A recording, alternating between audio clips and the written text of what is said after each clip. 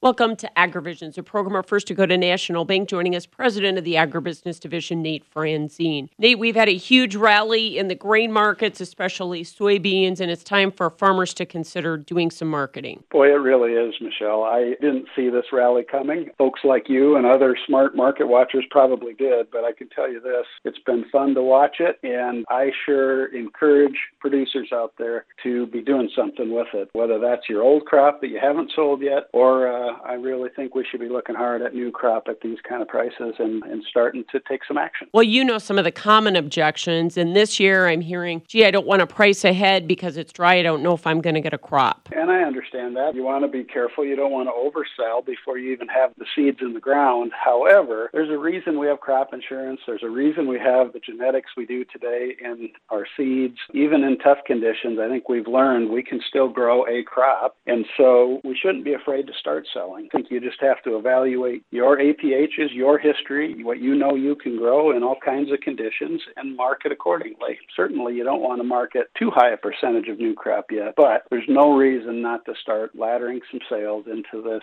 strong rally, especially when you think back. To put it in perspective, we've spent the last 4 or 5 years getting more efficient, lowering our costs, lowering our break-evens, and now we've got a rally to really capitalize on that enhanced efficiency. And I'm excited for our producers to go out and do that, and we're sure encouraging our clients to do so. And the idea here is really to lock in a profit, not to hit the high, right? We always get ourselves caught up in I want to top the market, and quite frankly, very few people ever do. And if you do, you probably only do with a small portion of your sales. So you have to look at marketing with a more realistic point of view. You're never going to top the market, or if you do, you just got lucky. And so I always say that's just a bad goal to have. Your goal is to always make money and to sell into profit and to sell into rallies, and that's what's happening right now. Well, some good advice. Nate Franzen with AgriVisions.